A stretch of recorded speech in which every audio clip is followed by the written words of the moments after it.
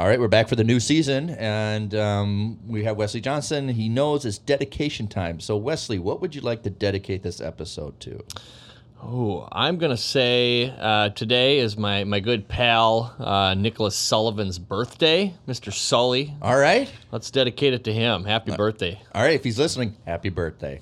He has a great first name. Yeah.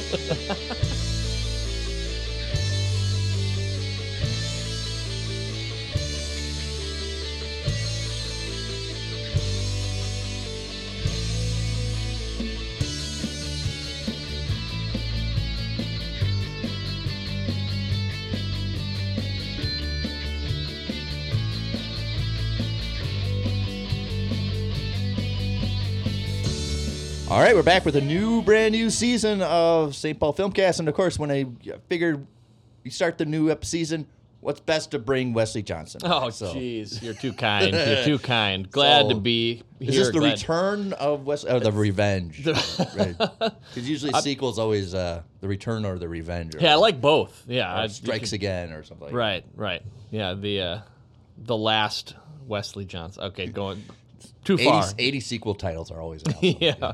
All right, yeah. So Wesley Johnson, how you doing, man? I'm good, man. It's good to be back. It's been a few years. When was I? Because I was last here with you, and we've worked on a few things in between. But the last time I was on the podcast, like 3 years. It's got to be 3 years. God, it doesn't feel like it. It was pre-COVID. So yeah, man. Did we have life before pre-COVID? Right. It's a big chunk of life that just went missing there for a while. But no, I'm good, man. I'm happy to be here. I'm happy to be back. How are you?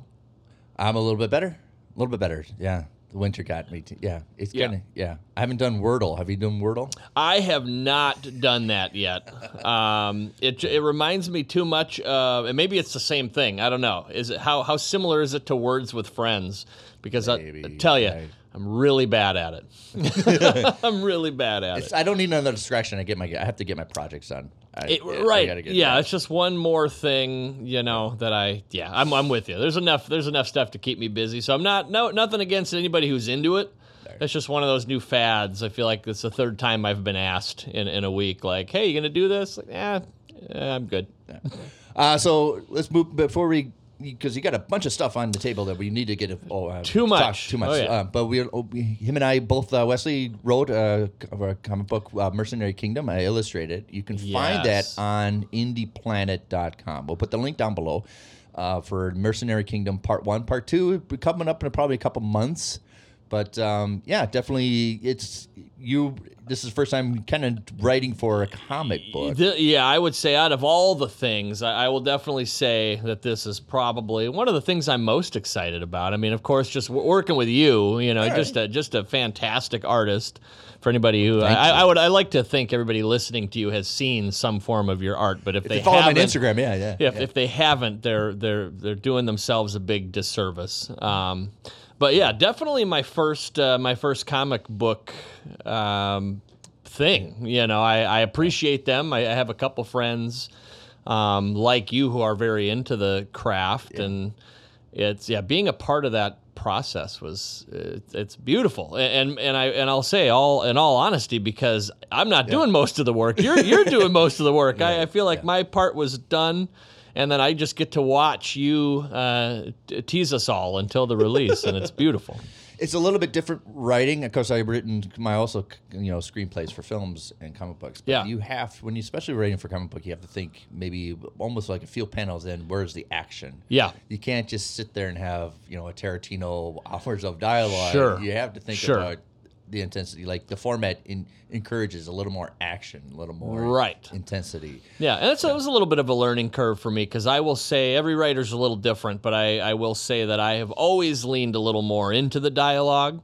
Yeah. So again, that's where having somebody experienced like you, that was helpful, because you could tell me right away, hey, we gotta pull back some of the words here, let the action speak for itself, and that Especially, I know, because I've written to you, like, I got this great line and we got to put it in there. And it's like, well, it's taking up 20, it's 20 words. And that's, you got to think for a page, that's a lot more. Yes. We are running out of page space, which is something I've never, a concept that's never crossed my mind before. So. Yeah. And then if you feel depressed, like if you need a mood scene for a comic book, it's just like almost one panel. Yeah. Where of a movie, you want to hold that maybe for a couple seconds. Right. And probably make it rain a little bit. Yep. So you have to, Yep. So, Absolutely. but for a comic book, it's just one frame. But in right, movies, that is the moment right there, immortalized. Yeah, it's not moving. Yeah, it's different. It's different and a lot of fun. You know, so it was a lot of fun. Well, I want to before we get into the movies and stuff like that. I want to everybody can have an opportunity in a couple weeks to see you in person. You're going to be speaking at MarsCon. Yes. So I was graciously invited by our buddy Nathan Block, local filmmaker, local director. He's been a guest on the show too. Yeah. Okay, yeah, he has been on the show, and I've worked with Nathan a couple times here and there. We've been good friends throughout the years, and every year he brings his production company out to MarsCon, which is it's a lovely little convention. They have a lot of different sci-fi, horror, it's like a melting pot kind of. Yeah, just a little bit of everything. And Distant Calling Pictures comes by every year, and we have I'd say they have a film panel, and this will be the second year that I'll be joining him, and we got a roster of really, really talented folks, and it's really just a discussion. You know, people can come by, and if they are curious about any aspect of the filmmaking process, obviously we're filmmakers. We love to talk. You know, we're here. We love to talk about what we do and whatever. So it's it'll be a fun moment. Where do you get your clapboards? That's an important piece. Oh, do you get them online? I do. Yeah. You know, I've been through a couple. The people, it seems like everybody that I hand that thing to, break it. You know? Yeah, the funny thing is they think they're durable, but they're not really. Right. Yeah, They're not there's illusion right there. Yeah. But it's also kind of funny though, because if you spend $20 and buy one online, there's something enjoyable about somebody smacking it and it falls. But then in you half. throw them on the couch, or they get abused. Yeah, or they always feel like, oh, that's the only one. What do we do now? I broke it, and it's like, yeah, we got a couple of them back there. Or they're like the ones that are magnet, or the ones that think go quickly. Yeah, because everybody thinks, oh, they're magnets, so they must be durable. You just abuse the crap. No, out of them, well, right? and we live in Minnesota too, so it's like if those things are cold for more than 10 minutes, they're gonna crack, and it's just what it is. So a couple months ago, you had the last time you were on, you were in the process of in production of Curse of Raven Heights. Correct. Yeah. It's completed now. Yes. And you got able to show it at Twin Cities Film Fest. Yes. This for fall, perfect timing. Yeah. Yeah. Yeah. It was wonderful. Yeah. I would love to go, but my tinnitus was just screaming, and I just couldn't. Yeah, but it's great. Yeah, how'd it go with the first scream? I will say we were. I'll just say me. I won't speak for everybody, but I was very pleasantly surprised. One thing that I've learned, and again, but starting with the Curse of Raven Heights is, for anybody who hasn't done a feature, it's enjoyable. It's a wonderful process that I think everybody should take on that challenge in one form or another, whether you make it yourself or you're just on set, part of the creation process. But one thing that I've definitely learned is because it's such a bigger undertaking, there's many more hours spent in the editing and the post process and going through and recutting and revisiting and just you're doing things over and over again. You get to a point where you're just too close. You can just get too close to you. And maybe not everybody, but this was just for again my experience. You get it's kind of like dialed in too much. You get so hyper focused on the little details, you kind of lose your ability to see things objectively. I agree. I agree. It's almost like playing golf when you're concentrating on just little aspect of the game, and then that's why you keep track. Because then after you're done, you're like, oh yeah, that's. It's almost like playing golf because you're the little tedious, small little things you have to accomplish and everything you have to remember about your swing and everything. And then after the journey, you almost just playing this for 3 hours and you're just deflated, like, what the heck was that? What's happening? Yeah, you kind of just don't know what is up or down anymore. And I would say Steve Muckway, so he's a partner, a good friend of mine. We've worked on several things since then. But he had it the worst. I mean, I think he was probably editing that movie for 2 years. Editing is the story, isn't it? It really is. Yeah. And Raven Heights was unique because it was essentially 2 movies. Yeah. Yeah. And I don't remember if that was the reality when we last talked, but that definitely was the reality in the end. You had to hold off for a couple. Yeah. Yeah, we had to go back and kind of do a whole second part or second chapter of that, and then weaving those 2 things together was something that I think we were really skeptical on whether that was going to work. And after Steve did his thing for a couple of years, as well as tidying up and stuff, I mean, we worked it out. We got it together. We had the premiere at the Twin Cities Film Fest, and when I say we were fixing things up to the bitter end, I mean I'm not exaggerating. We kind of watched it for ourselves, Like, You always got to. That's the biggest piece of advice I could ever give anybody is when you render something out, watch it every single frame. Because we don't just trust that. Okay, push the button and we're done. Yeah. I mean, I'm talking. The film was submitted. It was on the way to the people's hands are putting it on at the TCFF, and we give it one more screening, and there's there's little effects that didn't make it or things that just didn't work out. And we got to call Steve. No, we got to fix this. We got to get it back. It's not ready. So needless to say, we were excited for the TCFF is huge. I mean, it's a big deal here in Minnesota. We're so grateful and honored to be a part of that. But as far as how the movie would be received, we just didn't know. We just didn't know. We spent so many hours tidying, and then it played, and people seemed to love it, and that was just the best, the biggest reward. I've for my YouTube channel, Kind of Film, we critique a lot of movies, especially, and there's some movies like I would say there's a new movie called Emma, EMA, that came from South America. Yeah. And that's very self-aware. It knows it's a film. The lighting, set, direction, everything is perfect. It's shot really well. At the beginning of the movie, she starts a streetlight on fire, which is like her metaphor of herself. Nothing's going to tell her what to do. Nothing's going to tell her to stop, go. She's not even on any of a streetlight. She's burning all the bridges, and she's going to either go bad or good, whatever. Yeah. But that movie's a little more too self-aware. I would like a little more rough of her cut. I think would probably really enhance the character a little bit. So I think sometimes, especially when we're critiquing film and as an art form, that a glossing world great production sometimes takes away from what you want to retain for a character. 100%. Yeah. And I always say that, I think that's the beautiful thing about film and certainly other artistic mediums as well. But for me specifically, film is it's just so subjective. Right. You gotta know. Halloween won't be a great movie if it was a big production, right? Really glossy, and you did all the colorization and everything. If you just did almost like it was a home movie, documentary home movie kind of a thing, that's what works. Right. Yep. Yeah.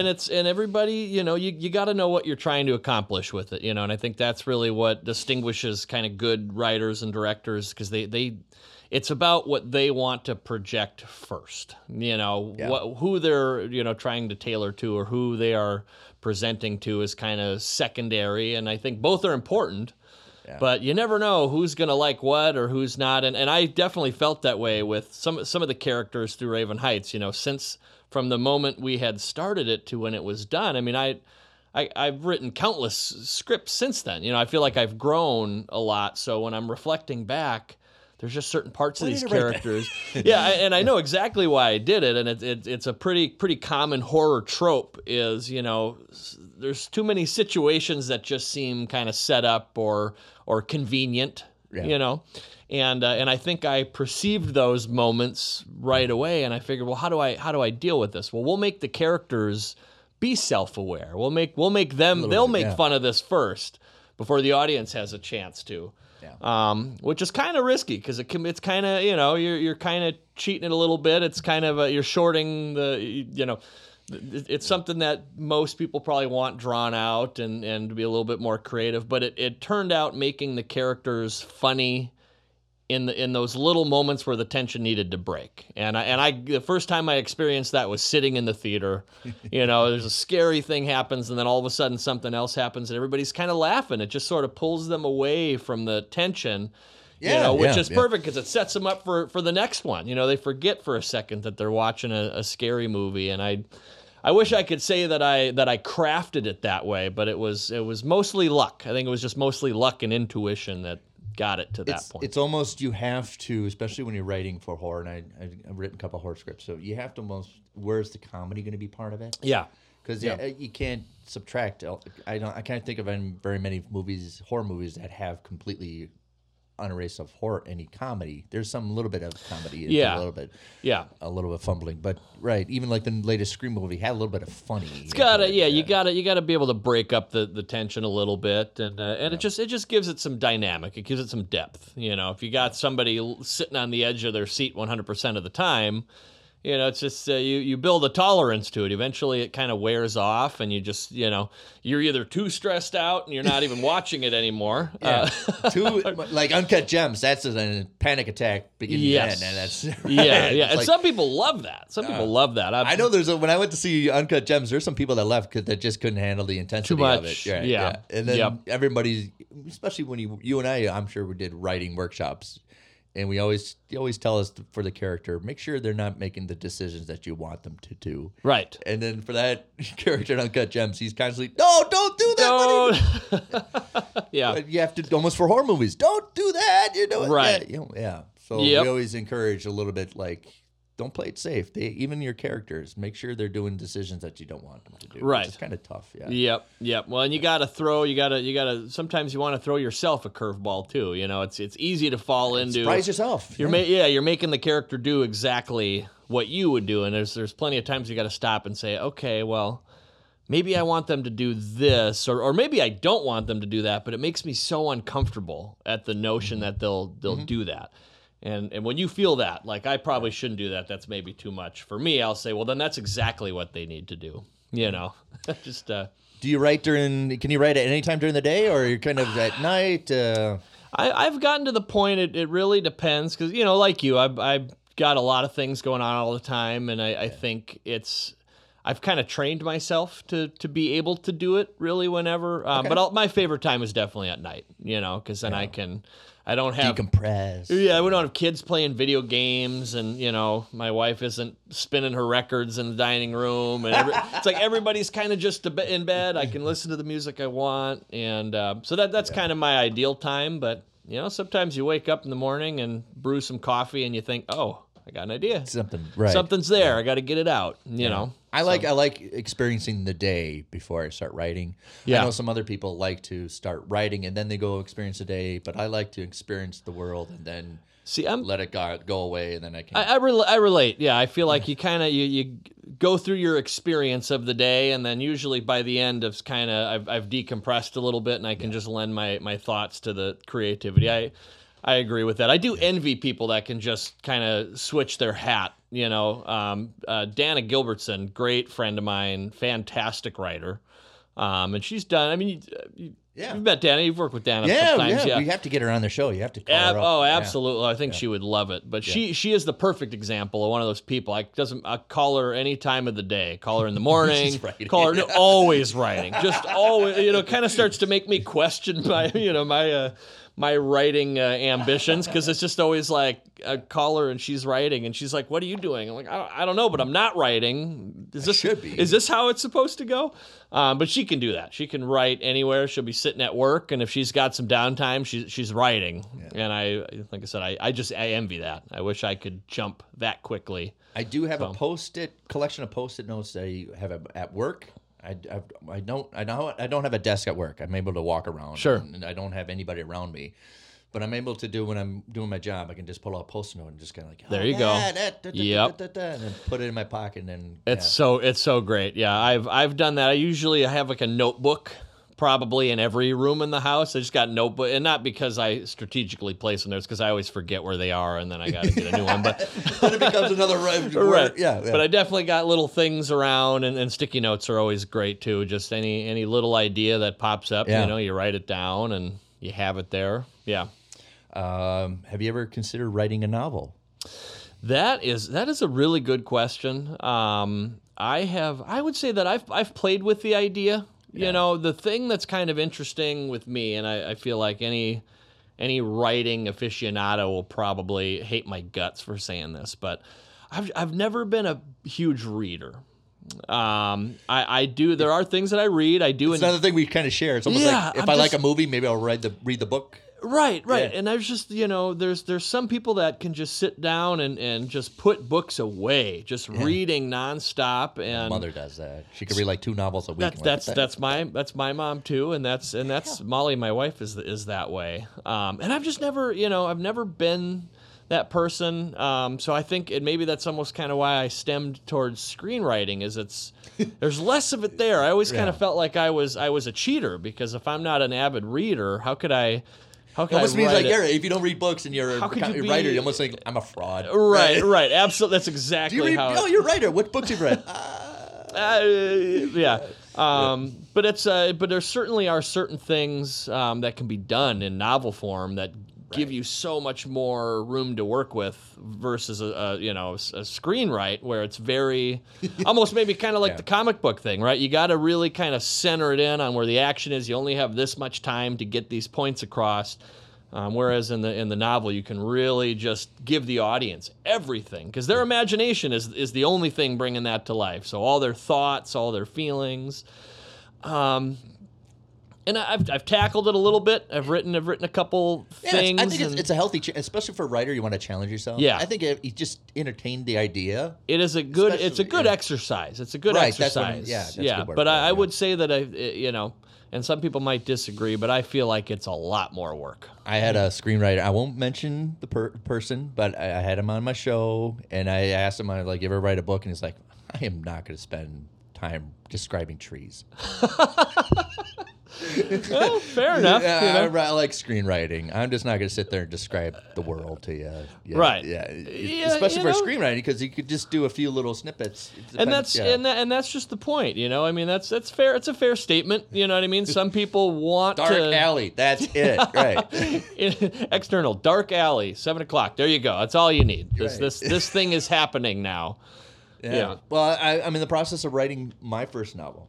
Really? And it's really weird because I got great feedback, and they're like, "You're such a screenwriter. You're such a that you write present." And usually for writing novels, you have to write past, like it's already happened. Sure.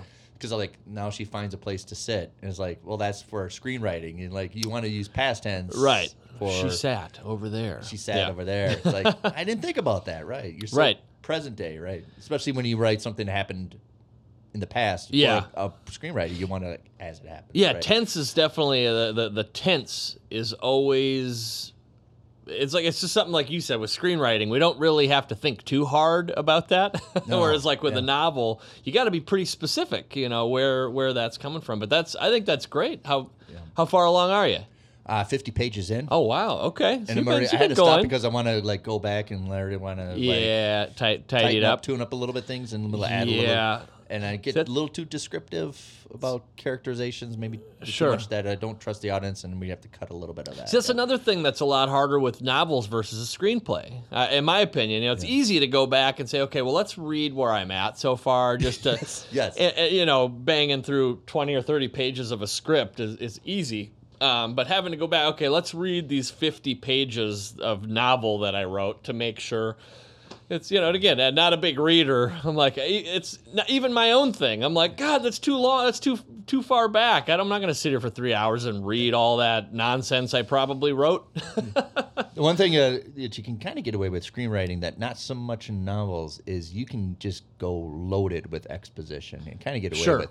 Yep. You can kind of get away with it. Yeah. Yep. There's nothing holding you back from doing that. It's kind of like almost a requirement to an extent. Yeah. Well, it's novel form. You can't just 100% go exposition because people are like, okay, what's with this person telling everybody what to do or describing things? Yeah, I love that. In my the closest I've gotten to novel writing is I had a short story that I started sometime around Halloween. So I mean, it's I definitely picked it up and put it down. You got inspired by the it's probably 10 pages or something, but that was something I kind of learned too. Is just I get that little voice in my head that's like, okay, no, we can't.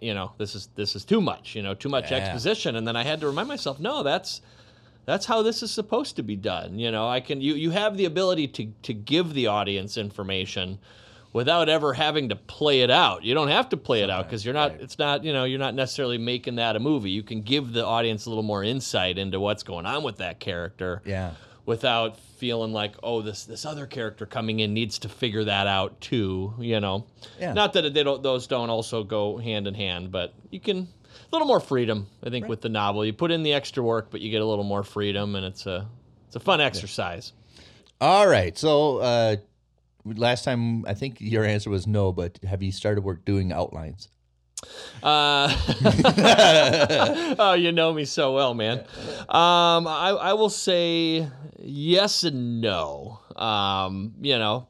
Again, diving into the feature game is much different than with short films, and not that an outline. I just think it's an academic thing. Yeah, but it's just another tool. Like sometimes you don't really need it, right? But it's helpful to like, oh, where do I want to go next? I think it's good to have something, because I will say that I always have an outline of some sort, right? It may not be something you can pick up and be like, okay, this doesn't make any sense to me, but it's okay, if you have some sort of roadmap to where you're trying to go. For me, it's usually I have my starting point. I try to have the ending point, within reason, and then kind of just figure out, I like to sort of dive into the story and sort of let it organically unfold. But, when there's a lot of pieces that need to come together to make sense and tell a bigger picture, that can be very difficult. Right. And you can get sidetracked really fast. So with a short, I think it's a little easier with a short film to kind of just let's especially for a short film, like what the hell? Right. Let's what do we got to lose? But feature film, there's definitely more dots that need to connect to one another. So I've kind of learned the ebbs and flow of, there's certain parts where, okay, there's sort of this conversation that's happening. Let's just sort of play with it and let it spiral. But, knowing, okay, eventually I got to get to this point that leads to this point. And then and with me, I do mostly horror stuff. So, okay, where's that big twist? I blame M. Night Shyamalan for that. He's always been one of my favorites. And now I don't feel like I can do, a revelation that's just It's all about that twist. I appreciate a good twist. But that's why I like Scream, because they'll just tell you flat out. Oh, and then you're still like, what? Yeah, that bugged me. I'm one of those. Like, I just watched that whole movie just thinking, who the hell is it? Which is exactly what they want you to do. And then you're like, right, yeah. Yeah. You son of a guns. I knew exactly, I thought, and then, Yeah, and I don't want to, we can save the spoiler, but there's But that's clever, because if you tell people, the character tells you who they are. Right. And you're like, and that's then the big reveal, like, what? Yeah. I think that's kind of the genius of Scream, and we'll specifically Wes Craven in that first one, and why there's so much energy behind it, where they can kind of keep doing it and doing it. So self-aware. Right? Yeah. The characters know they're in this thing. Right. Like, they just have to do. That's it. It's it was just so cutting edge at that time. It was so meta. Yeah. You're not supposed to tell the rules. Right. You know the rules, but you're not supposed to tell them. Right. There are certain ways to survive these scenarios, and it's just from the writing space of that I'm trying to think of the guy's name, the big time writer for all those 90s. Oh, Kevin Williamson? Kevin Williamson. There it is. Yeah, Kevin Williamson is just sort of a genius in his own right in being able to just encapsulate all of that. And Scream, my whole family gives me a lot of crap for it. I liked the movie when it came out. But I've never been one of these people that just forever and ever, long time, best movie ever made, I'm not part of that club. I've just never been that. And it's like, everybody's just like so surprised because of how much I like to write. And and it's like, it's not that I don't appreciate it. It was just at the time it was a different thing. But I'll admit, going back, so I went into this new Scream just kind of like, whatever, I'm not dying to see it. but it's kind of, to be sort of fresh and all those things that I remember from the first one did kind of come back all of a sudden. But not being too nostalgic, almost like Matrix did. Matrix yes. was a little bombarded with nostalgia. It was a happy medium. I think they did an okay job. I liked that it's, wasn't too much fan service. There is certainly plenty of fan service, but enough kind of fresh and new characters and kind of reinventing the way they're being meta. And then you got David Arquette there, is just kind of like trying to keep up mentally with it all. Being Sam Elliott, and they call him Sam Elliott. Sam Elliott. But yeah, it's a little. When I went to see, the first one, the '96 one, came out when I was my first semester in college, and when all of us went to our winter break to go see it, and I was like, that's a comedy. That's not really a horror movie. Yeah. It's a parody. It plays like it's kind of a parody of what we've been seeing as kids throughout the 80s. And I think now, especially when I critiqued it on our YouTube channel, I can regard it now as start as a parody. Now it's a legit horror franchise. Right. You kind of, I think, because of the like Halloween and Friday the 13th started like horror. It almost came a parody of itself. It kind of now come back. I think those were the parts. I think for at least for me, that's what kind of made that movie unique. Is it wasn't just another slasher. It had the meta. It had the characters who were self-aware and explaining the. And to me, I think that's why it's. I'll be right back. I'll be right back. I think that's what maybe created the separation for me over the years is when I think back to Scream, those are the parts I think of. I think of the comedy. I think of the... That's what's retaining. Until you go back and watch it again, it's like, oh, damn. Like, no, there really is some horror in this movie. It is in your face, and it is brutal. Now I know, But it has all those other things, and I think when I think, real slasher, that's why I think, Michael Myers and Jason Voorhees, because they're... really it's just hardcore. Characters still have some of the funny, obviously the funny setups and whatever, but you don't have anybody just breaking through the fourth wall of story. Before we move on, because I don't want to talk all about Scream and everything, sure. but one of the things I get a chuckle out of is all the horror movies, like maybe even Freddy, because Freddy's a little more jellyish, but he's a little more animated. But all the other ones are so stiff and probably bench press a house. Yeah. But then Scream is almost like you could throw him through a window. You can like punch him and then he slide, you could put like a wet floor and he'll slide all over. Yeah. And it's almost like recognize that this person's a human rather than just like, Michael Myers or Jason, just a force of nature. A guy in a suit. But these are like, you can actually hurt him a little bit. And it was like, but he's almost like Bing Crosby just falling, Jackie Chan, he's just falling all over the place. And I get a chuckle out of that. Throw him through the chandelier. You can't kill him, but you can hurt him a little bit. It's going to hurt, yeah. It's almost like the slapstick humor of just whatever. Yeah, absolutely. No, I definitely agree. So we'll take a little break. A lot more stuff to talk about with Wesley when we return. Hey, welcome to the Last Comic Shop Podcast. A comic book podcast that actually talks about comics. Yep, each week we open the shop up and read and discuss a comic. Sometimes we pair that up with comic book movies or TV shows. Or not. Lots of times, it's just comic books and sound effects. Oh, yes. Definitely lots of sound effects. So tune in on all the major podcasting platforms for the Last Comic Shop Podcast. Or check out our library of evergreen shows at www.lastcomicshoppodcast.com.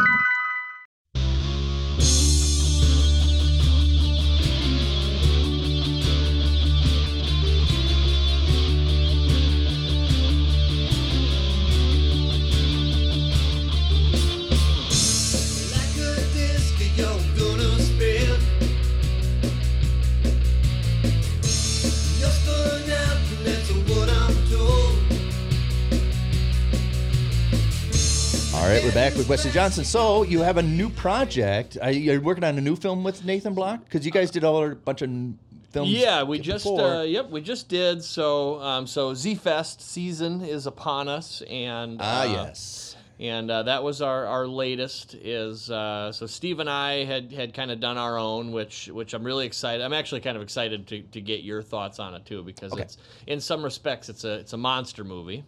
There you go. I love it already. Coming off of our 50-50 film Displacement, which won awards and things, which we're just like blown away by. The other film festival thing. The other film festival, and that was a little more of a slow burn. And we thought, let's maybe we kind of got lucky because it was sort of set up as a slow burn. So we figured, well, let's do the opposite then. Let's do the most ambitious thing we can think of. And did that. So we were in a spot where we were feeling really good, and it'd been a while since I worked with Nathan.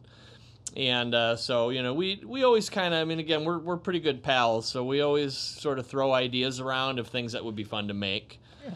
And I know he's big on timepieces. He really likes to kind of take things that are not modern and let's sort of step back in time a little bit. And we did that. And we did that for his film. So I wrote up a script for him, and we went kind of back and forth. And unfortunately, it's one of those ones where it's hard to, you know, put it on the nose of what it's about without kind of spoiling the whole twist and turn of it all. Can't do a log line, huh? Right, yeah. But it's, you know, it's a fun little, you know, Okay. I'd say it's a good mix of the drama and the thriller, which Nathan is I think he loves a good horror, but he does drama very well. Where I would say that I'm, you know, in some respects kind of the other side of that. I love a good drama. But horror is my comfort zone, and sometimes we come together and kind of sandwich it all in, and so we got a film called Ashes to Ashes, and that'll be part of next question. Part of Z-Fest, yeah. All right. So when's the deadline for Z-Fest? You know, I think they've pushed. Yeah, I believe it's March 13th. Okay. Pretty sure it's some time around that time frame. It was originally early February, and then they kind of pushed it back with. Yeah. State of the world as it has kind of been, and you know, just probably wanting higher numbers and more films. It's a difficult challenge because it's only 7 minutes, where a lot of you can do 10. Yes. And 7 minutes is hard. I mean, it's very, very tough. You know, very tough. I think especially if you're, you know, real heavy into the narrative and character development and some of these things, which again we've just come off of doing, you know.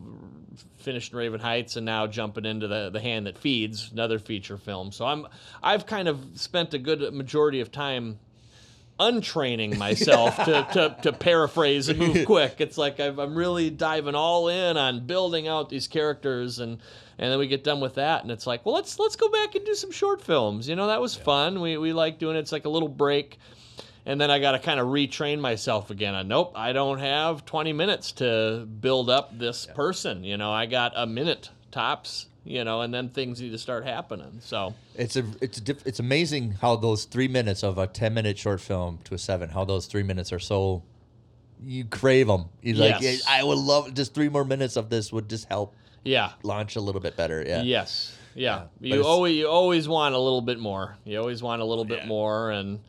So luckily we had, by the time we were doing Nathan's film, you know, again, Steve and I did our own Z-Fest called Maraud. So another Z-Fest. We want to see our little monster thing. But that was another one of those where by the time we knew it was going to be short, so we shot it and got everything. We did the assembly edit, and we got it to where we felt good. And we said, okay, we feel really good about this. How long is it? It's 14 and a half minutes.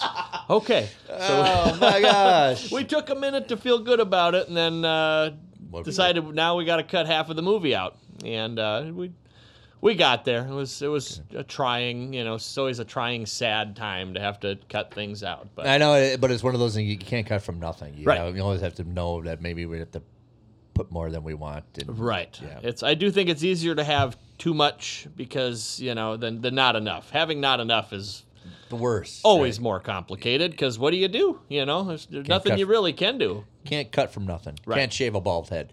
So, right. True that. That's a good one. When you kind of figured out kind of a style for yourself when writing? I think, you know, with more recently, it's definitely been because I've had the honor to do some more directing than I typically do. You know, I've done a little bit of it, but lately it's been some more directing and writing together. And I think that changes your writing a little bit if you know you're going to direct. Yeah, definitely a little bit because I can definitely work some more, you know, work some more specifics in there that I know I can comprehend. It is always different having, you know, like when we've worked with Blair or other directors, you know, Nathan. I definitely have to kind of be in tune with their style and how they interpret things. Yeah. But I'm really kind of falling into, when we did Displacement, which again was our 50/50 installment.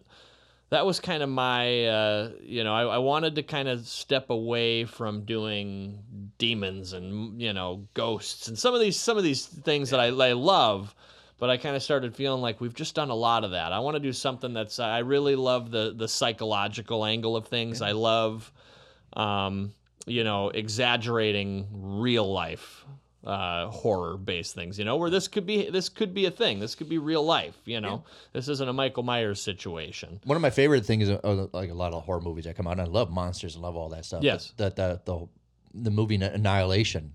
Yes. When they wake up in the morning and they're like, how long have we been here? It's been a week? I think it's been an hour. Time displacement. That was the most freaky. Yeah. And they start like, oh my God, my clothes. I think it's been more than 3 days. That was far more horrific than any monster or anything. Right. Yeah. Absolutely. Well, that reminds me, one we just revisited a couple nights ago was Interstellar. Christopher Nolan's Interstellar, and that they have some of those kind of things in there too, where they go to this planet and what is it's like, 1 minute on this planet is like 7 years or something crazy. But yeah, there's just something about that where not everything needs to be a slap in the face with with a ghoulish creature. That's great, and we all love that. Yeah, we love the thing. We all love yeah. But I've always been a pretty big fan of messing with the heads. Yeah. Yeah. I've always been a psychological thriller kind of guy. I find that those stories kind of keep me engaged. Giving showing less and letting your mind kind of fill in the gaps, and then you get people to think. That's what I always liked about M. Night is you kind of think you got it maybe figured out, and then he totally gives you a 180 at the very end, which was right under your nose the whole time. Yes. It gives you a little bit of what, So I definitely am by no means stepping away from monsters and demons and ghosts. Obviously, I just told you we got a monster movie coming out for Z-Fest, but I find characters who deal with the psychological just to be more interesting, or a more interesting driver vessel to get you through a story. Well, I think in all horror movies, you have to narrow down the environment, right? It's closed in. Yep. Every kind of, even it's a city, town, street, right? Or Woodsboro or something like that. But you narrow down even somebody inside their head, their brain, what's going on? Right. Like, am I crazy or the world is entire crazy? Right. So it's almost like you don't really expand it. You shrink it down a little bit, and that gets more horrific. Yeah. You can definitely. I think people sort of just slide on past how much control you have. When you have it narrowed down. Not everything needs to be a big world event. Maybe big world event is interesting, but you got a guy who's experiencing that big world event who is alone in his garage without his cell phone because he left it up in his, he left it up at the house, and people are calling him, but he's not getting those calls, and now this event is unfolding and he's all by himself. There's a lot of power there. There's a lot of control. I think it'd be a really good horror movie, and I got an idea of writing something of just a guy doing his ordinary things. Yep. So just maybe meddling in the garage, fixing his car, whatever. And all of a sudden he's got a little bit of cough, and all of a sudden he coughs up, and it's like a bug. Hey. And they're like, it's interesting, because even if you just left it right at that, that's how I always think. Because even if you did that and it stopped right at that moment, who doesn't want to see the rest of that? It's kind of like, he probably doesn't want to see the rest of that. Right? It's like, what the hell was that? Well, now I need to watch this thing so I can see what that's all about. Well, John Carpenter said horror is three things: what's coming at you, what's coming out of you, and you're the last person in the world, and there's a knock on their door. That's all. That should be doctrinated somewhere. I'll put that up there. If you put a Post-it note for Wesley, it's what's coming at you, what's coming out of you. Yeah, right. Well, and it's like I think back to the late great George A. Romero, which it was just just as what's coming out of you at the same. That could apply. It's all three of them, right? Yeah. He and it was his birthday just a couple days ago. If he would still be around, George Romero, one of my favorites. But for him, it was like the psychology of you got the zombies, you got these things happening, big world event, small world event. But he always said, it's not about, he goes, for me, the story isn't about the zombies. It's about people are stupid and how are they going to deal with what's happening around them, And to me, that's fascinating. You could take the zombies out and you could put, a big monster there, or you can take that monster out and put whatever you want in there. You could just put World War II in there, right? It doesn't matter what the circumstance or what the opposition is. It's what's interesting is how are these people going to work their way out of it and respond. And some people are going to do the stupid thing, which is great with horror. People break those rules all the time. We mentioned it. We were talking about that earlier. You got the guy who's going to, the lights went out. I'm going to go down in the basement by myself. I'll be right back. Right, I'll be right back. And you're sitting at home going, why? Why are you doing that? And there's always an aspect of deny reality a little bit. Oh, that's not happening. That's always a made-up story. Or it's never going to happen to me. It's never going to happen to me. Yeah. It's the denial always. I always, especially when I write, is who's the character that's really in denial about the events that's transpiring or trying to flush it out. That's not really happening. Yeah. Right, and that's what's so fun about building characters and being as being a screenwriter like that. To me, that's the power. That's the entertaining aspect of it is. There's so much psychology there. There's so much to play with. You got the character who is, from an audience perspective, you think they're doing the right thing. Okay, they're not going down in that basement to turn the switch. They're playing it safe. But how do we take them out in a way that catches everybody off guard? Nothing is safe. Nothing is off limits. And I encourage that because I read a lot of other people's scripts, and I won't mention the names in a little bit, but I always say, and I could catch in my first, are they playing it safe? Yeah. And if they are, I would think you're playing it too safe. Something has to polarize them. Yes. I care too much or don't care enough about them. Right. Or somebody that I just really I really hate. Yeah. I really despise. Yeah. And I think for people like that, I don't want you to despise my characters. I made them. You have to think of somebody that you just repulsive. There's definitely got to be an emotional reaction or emotional connection, I think, to the characters. Yeah. And I've definitely learned that with things like The Hand That Feeds, the other feature that we worked on is, and even there's a couple things I'm writing now where it's always kind of a learning thing where when I go in with an idea, I think this is my protagonist. I'm going to kind of build this around this person.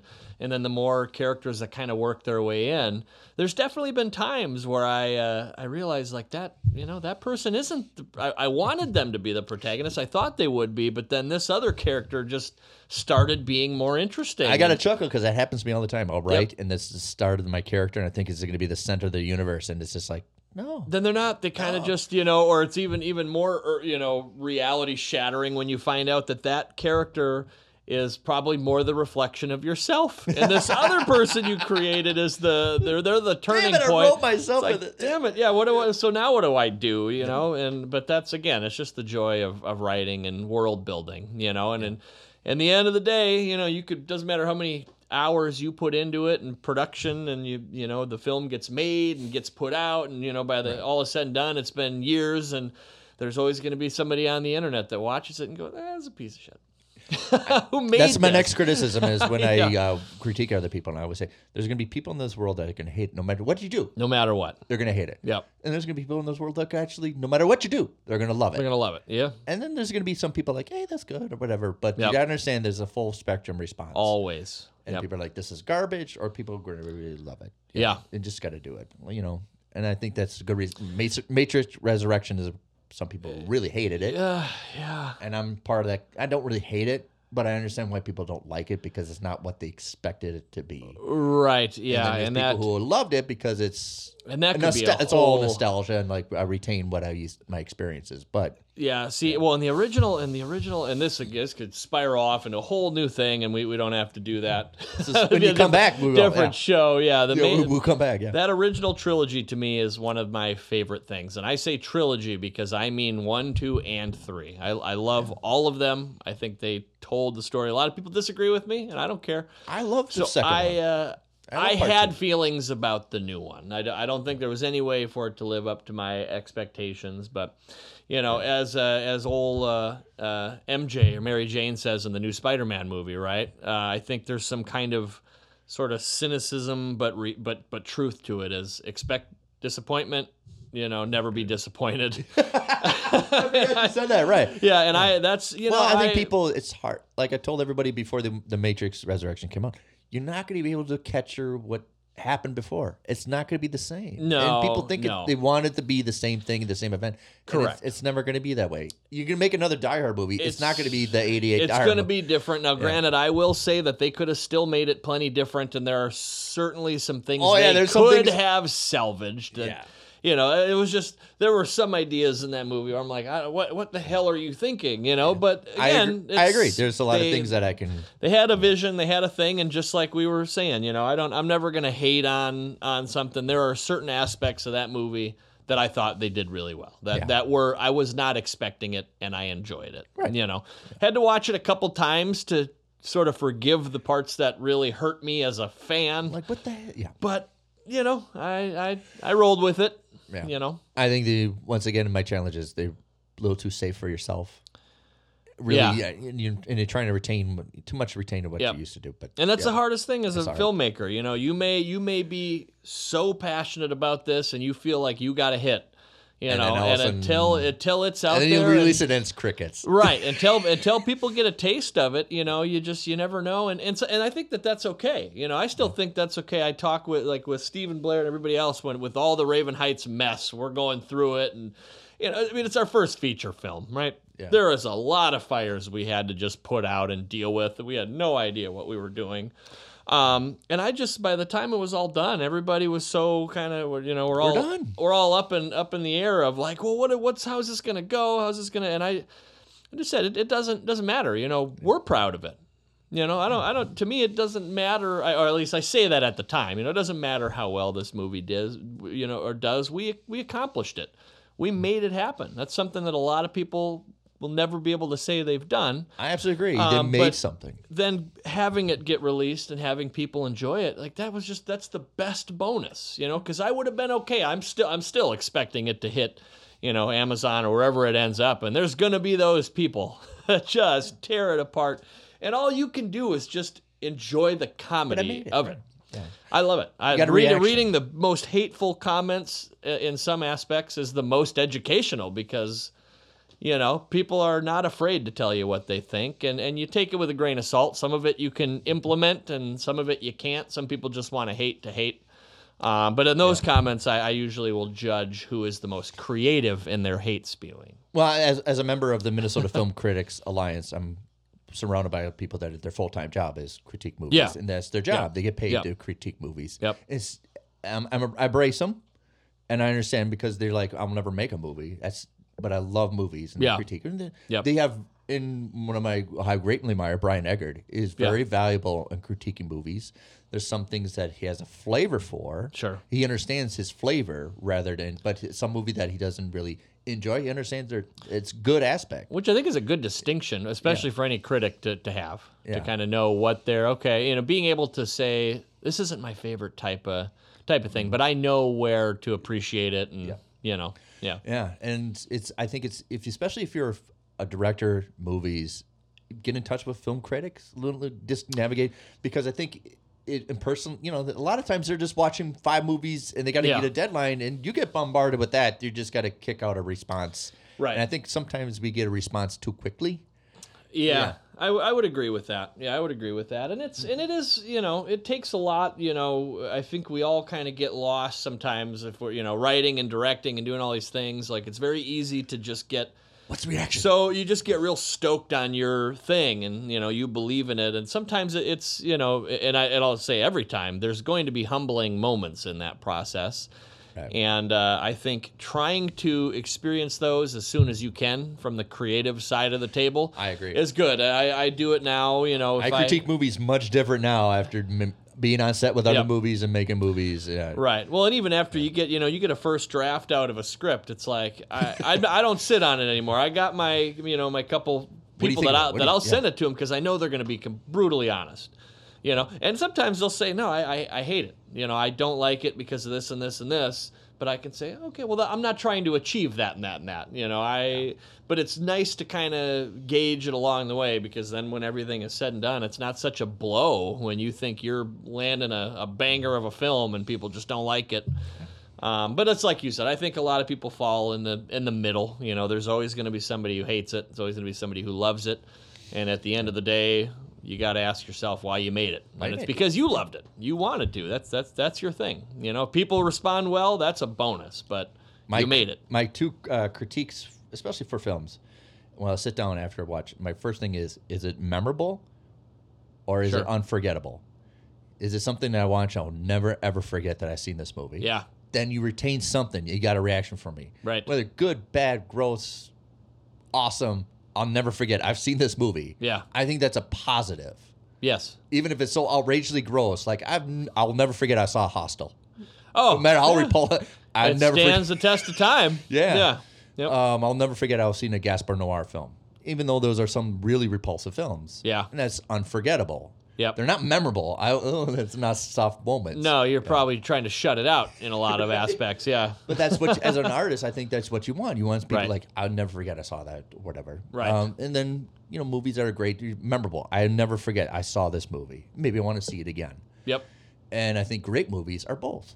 Really Yes. good movies. Yes. Are unforgettable and memorable. Yes. And I think we're going back to the latest Scream movie. That's unforgettable. I'll never forget I saw that movie. Yeah. And it's memorable. There's some scenes that I really retain. Yep. Yeah. Absolutely. No, I definitely agree with that. I think there needs to be justice on both sides of that, you know, and that. And Well, some people work solely for the unforgettable. Yes. They don't want to be a member. They're Yep. just like, oh, yeah. Right. We just, and it's just, I think it depends on the type of artist that's at the helm of that. Like you said, I think, and especially with horror, there's something satisfying about delivering. Oh my a God! shock. If you forgot you saw a horror movie, that's You're kind of not a more doing, right. Yeah, you're not doing. You're missing the point somewhere. yes. But yeah, some people are about the shock. Some people are about the longevity of it. And I think if there's a good even song and dance with both of those, then like The Shining. That's memorable and perfect example is The Shining. Yeah, unforgettable. Yeah, I mean, for a movie that relatively, I'd say 75% of that movie, there's literally nothing happening. Right. But to also be one of the probably scariest movies in history, yeah, Stanley Kubrick absolutely hit it out of the park. And to our conversation, right? Yeah. Stephen King didn't like it. I mean, it wasn't, that it was different than what his vision was. Yeah. But that's a director, right? That's what you were saying before. Kubrick. Stanley Kubrick had a kind of trajectory that he wanted to take with that. Well, hell, and if he you build delivered a it. great set, you want to show it off a little bit. Right. Just put the camera down the hallway. You build a great set. Right, Yeah, right. yeah. You do it, and it's successful. Stephen King's novel is successful. The movie's successful. Everybody's successful in the end. Nobody lost in that except It's just different perspectives, right? Right. I think the book concentrates more on Jack Torrance, and then the movie concentrates on the little boy more. yes. And so it's Yeah. different. Same story. Yeah. It's just different Yeah, I perspectives. think the only person who suffered or lost in that scenario would be Shelley Duvall. Just She was they kind of. It's almost just getting psychologically abused for the right. sake of the scene. But I mean, granted, times were different at that time. I'm sure she knew what she was getting herself into, or maybe she didn't.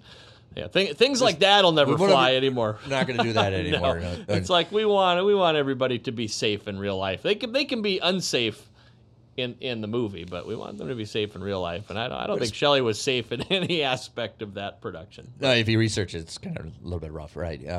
So when you write, do you think camera angles, or you trust kind of the director? So it depends. So Unless you want like an overview shot. Yeah, I think- let's get a drone up here. And, if it's something, I would say in a general sense, no. Unless it kind of aids to the creativity. You know how it is. Sometimes you can kind of picture what's taking place, and of course the shot is just sort of there. But I don't think I'll really retain that so much unless I'm directing it as well. If I have to direct it, then you put a note in for you. Yeah. I'll put a little note in there just to be like, okay, yeah. But POV. yeah, generally I won't unless I'm asked to. Of course, every director is a little different, so sometimes they just want a script and that's it. Nathan has always been a little more, I think he likes letting me just sort of dive in as far as I want and will welcome me to be a part of the process of coming up with nice. angles and Yeah. So it's something you just kind of leave it, trust the director kind of. Right. Yeah. I definitely think at the end of the day, it's more the director. It's their call to make, or their director of photography. I think most directors will kind of pull the DP into it. Yeah. It's like that's sort of their cup of tea. So at least the first pass, I'm always kind of more just focused on how interesting is this story? Who are these characters? I'm meeting them for the first time. Okay, I love that I always ask this to Wesley, but character names. How do you is something you struggle with, or something that just starts the story, or I think that has definitely gotten to a point. There was a time when I feel like they would kind of just come naturally. I just sort of pick one out of the ether, and it seemed to work. I think now that I've written enough. I find those times when I start pondering, it's like, okay, what names have I not used? And so I have a page somewhere in a notebook somewhere where I just started writing. Sometimes you see a kind of a cool name pop up, or you meet somebody who's got a unique name, and sometimes I'll think that's kind of I like that. I hate using very kind of stereotypical, like overly common names. And not that I don't ever do that, but it's like how many Jacks and Bobs and Mikes, it's like how many of those are there? Right. So it's almost far more difficult to just have a common name. Yeah. It's almost like, you lazy, but it's right, and it is. There's kind of that twist now, wherever there's so many like interesting names nowadays that it's almost like going the other way. Like maybe we want to use something a little more, and that's probably a generational thing too. But it's a great character name for Nightmare Alley, Stanton Carlisle, because it sounds like it's just aristocratic, but it sounds so jerky. Rolls right off the tongue. Yeah, I envy people who can do that really well. That's another thing I'll give Dana some credit for. Dana's really good at coming up with names where I'm like, where did that come from? She's like, I don't know. It is a skill by itself. Yeah, I would say it's a skill by itself because he's like, that's a great, Yeah, it really is. It really is, and it's important too. It's important because a name is everything. It's like we've talked about if something is going to stand the test of time, and it needs to be retained, right? And it's going to be retained. A name can be a big part of that. Yeah. So usually, like for my graphic novel, it started with just a name, Butch Schultz, because I wanted something that he wasn't sophisticated with fighting. Yep. He wasn't sophisticated, and then it wasn't too common, but you had some a little bit like a background, like it's kind of like a historical, not historical, but like where he came from. Like Schultz is very dramatic. Right. But it's kind of American too. It's so common American. It's a good kind of mix, yeah. So you kind of really know that this guy is a little more rough. Yeah. Well, and even just Butch, it's like, okay, this is not somebody who works at a. It's not gonna be poetic. He doesn't work in a call center. Right. He's not gonna do poetry. Right? Yeah. No poet. Yeah. Which is and I talked with when I had Andrew Hunt on. He's like, just give it. Don't put like detective number 1. I don't want that in my script. Person has to have a name. Do it. Right. Yeah. Yep. Do it. Every character has to have a name. I agree with that. I agree with that too. And a lot of times then I'll do it. I mean, for organization's sake in the story, there's plenty of times where I will just say, okay, detective number 1 or whatever. But I know what their name is, as the writer, and that's kind of the fine line. Like I agree with what Andrew says. Is there's some of those things you have it in there. If it's important, just call it out. Yeah. But sometimes it's more about just getting through the pages and but yeah, I think it's good for everybody to have somewhat of a personality, even if the audience never gets to experience it. You should know. You should know what that detective thinks about, or what what is his life like when he goes home, kind of thing.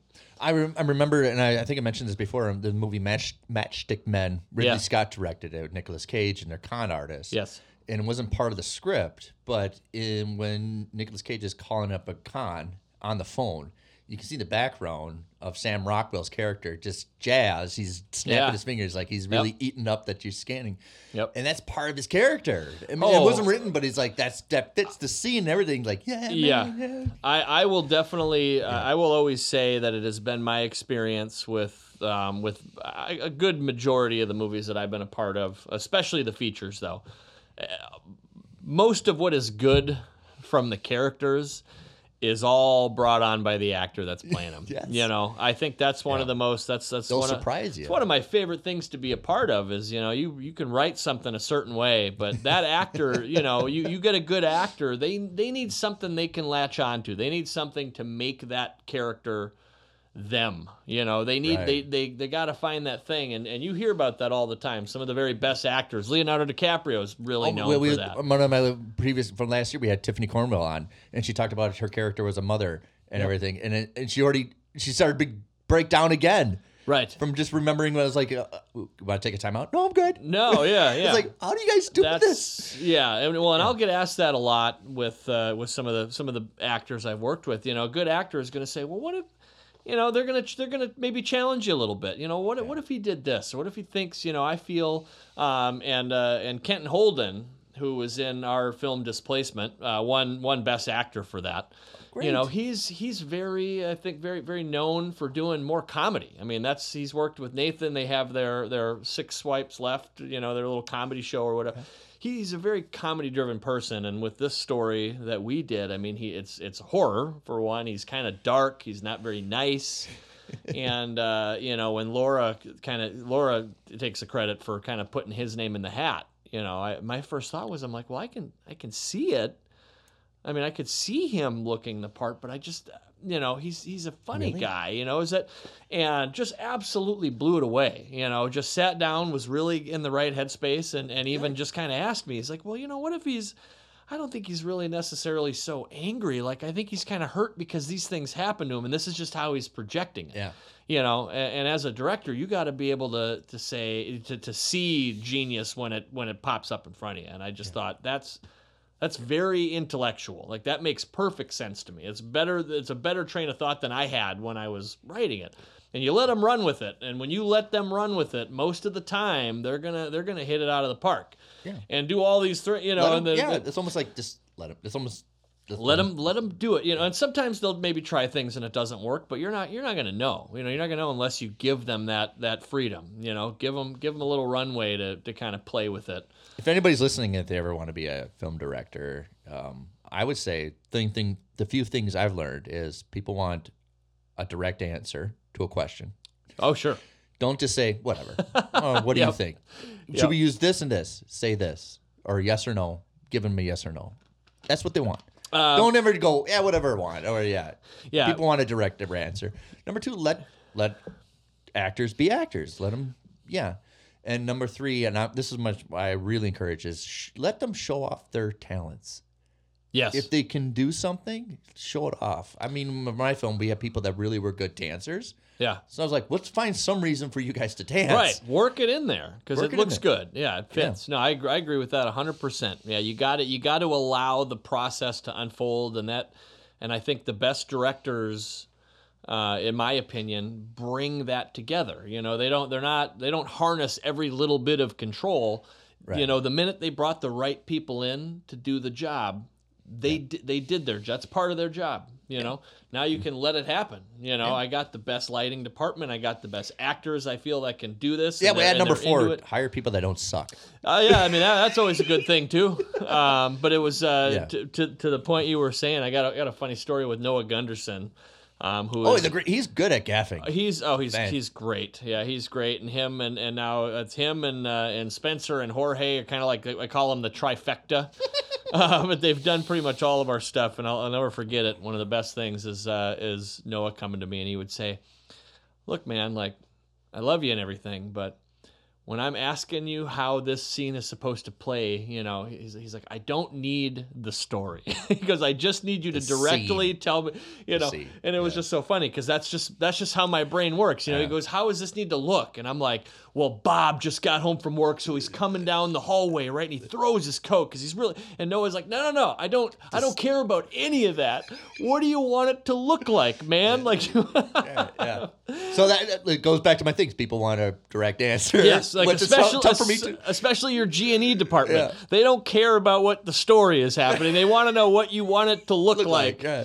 And I'm just like, God, it's so hard for me to talk about that without diving into the story, Yeah. So it's just funny, knowing who does what role and allowing them to sort of do that to in their own way to an extent. But but at the end of the day, your job is to decide what you like and what you don't like and what plays and what doesn't play, and you hope you make the right choices in the end. There's so many different, there's a lot of things. If you've never been a film director, there's so many different choices because you could just set the camera and just shoot and let the action. Yeah. Or you can have the camera part of the things. Yes. I think like French Connection, if you're familiar with that. Yeah. Which is almost very documentary style. So this camera's like looking for where the action is. So it's almost part of the play. Right. Because they don't set it up, but the action's coming. Like, oh yeah, it almost feels like you're seeing it as it happens. Like the camera turns, and there they are. Yeah. Which that doesn't really for all the other films where like Halloween, where you need to set the cameras down and let the action come. Right. The shots, I think the shots definitely need to have a purpose. There needs to be there needs to be a purpose for why you're shooting it that way. And if you're shooting it a certain way just to be the least distracting, like, okay, that makes sense. Like, I don't want this shot to have any purpose. I just want them to see what's on the other end. Like, okay, tripod. Establishing shot. Great, yeah, great for that. But that's been definitely the most fun I've had with more recently doing more directing, is just really kind of falling into that. And why are these shots important, or how can we really make a statement in this scene where there's really no dialogue? Even if there's no dialogue, you're still saying something. There's a statement being made. And how do we portray that with the different kinds of shots? And that's why I like Psycho, where Alfred Hitchcock used his television crew to film the movie. Well, it's cheaper. They know how to set it up really fast. Yeah. And it almost looks like a TV show. Right. So it makes it far more shocking when you see the horror part. Yeah. Because it's psychologically like, oh, it's television. Right. But then you see it and you're like, whoa! It's far more shocking to think that they're just trying to make a TV show out of it. Right. And because the only fancy shot in the movie is the beginning where it goes into the window. That's the only fancy shot. Yeah. The rest of it is just pretty standard stuff. I always kind of ponder those things too. Like all these years down the road, you kind of wonder, like, what was a creative choice and what was kind of a happy accident? Because you hear things like that all the time, where for all we know at the time, like you said, maybe it was just cheaper. They just and Alfred Hitchcock could have just been like, oh, this is just, God, this is terrible. This is not going to play like, but we already put money into it. We just got to get it done, and now it's like. That gives it an aesthetic that just stands the test of time. It lives on forever. Another one I always think of is Steven Spielberg with Jaws, right? There was so much more shark in that movie, but it was it's the music. It's a 30,000-pound mechanical shark that would rust and fall apart when it was underwater too long. They had one left. And Steven Spielberg just said, well, how about we show that? We don't see it until the end. Killer music, which is... Okay, well, yeah, the music alone is a huge part of that, but it's just you don't realize, like, the first 3/4 of that movie, you don't see the shark until the very end. It's great filmmaking in the beginning of the movie when she's going back and forth in the water, being attacked. But he set a buoy in the background so you know how fast it's going. Oh, yeah. But it becomes part of the play, right? It's the isolation that all you hear is the buoy, ding. Yeah. But it's also a stationary mark to know how fast it's going, so you get, whoa. Right, like it's not playing around. Yeah. And then it's just genius. He uses what I call a barometer character. I don't really hear that a lot in workshops, people writing, but Shaw, the fisherman. Yeah. He's definitely a barometer character because when everything's chaotic and he's calm, they're like, okay.